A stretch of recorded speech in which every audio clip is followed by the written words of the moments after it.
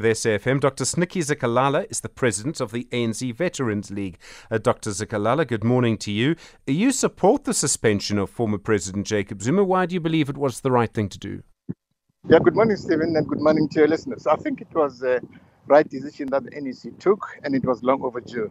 We do support it, and it should be enforced. And of course, he should face the consequences, in as far as we're concerned. Do you believe he'll take any members from the ANC? I mean, in places like eThekwini, for example, you'll have heard some Kelly Maseko's analysis just a moment ago. Are you worried about the ANC being damaged by this? No, not really. But we have to be worried, but not really. Because firstly, the MK party is not a party at all. Because firstly, it does not have a constitution. It's rallied on Zuma's name. And our people are no longer illiterate, they're literate. And as we say, 85% of our people are literate. They know exactly what he did when he was the president for 9 years.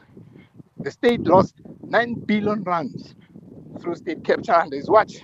And all state institutions were destroyed because of him. And so our people are not that illiterate, and they can see through him. And so we as veterans are saying action must be taken, and he must face the full might of the law. Dr. Ziklala, it sounds to me like you're having some morning exercise, perhaps some morning constitutional. You may want to take a breath. You can't actually, trust me, I've tried this on the radio, walk and talk at the same time.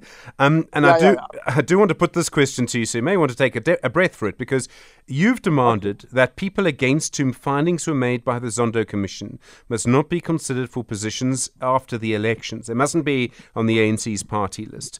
Is that happening, or are people being included despite what you've called for? Well, we've demanded that, and we, as Veterans League, will make sure that happens. Because as you know, that the credibility of the ANC has been dented, its image has been dented, and our people want an honest politicians from the ANC. And so if we don't do that, we'll definitely lose electoral support. And so that is why, as veterans, we're insisting on that.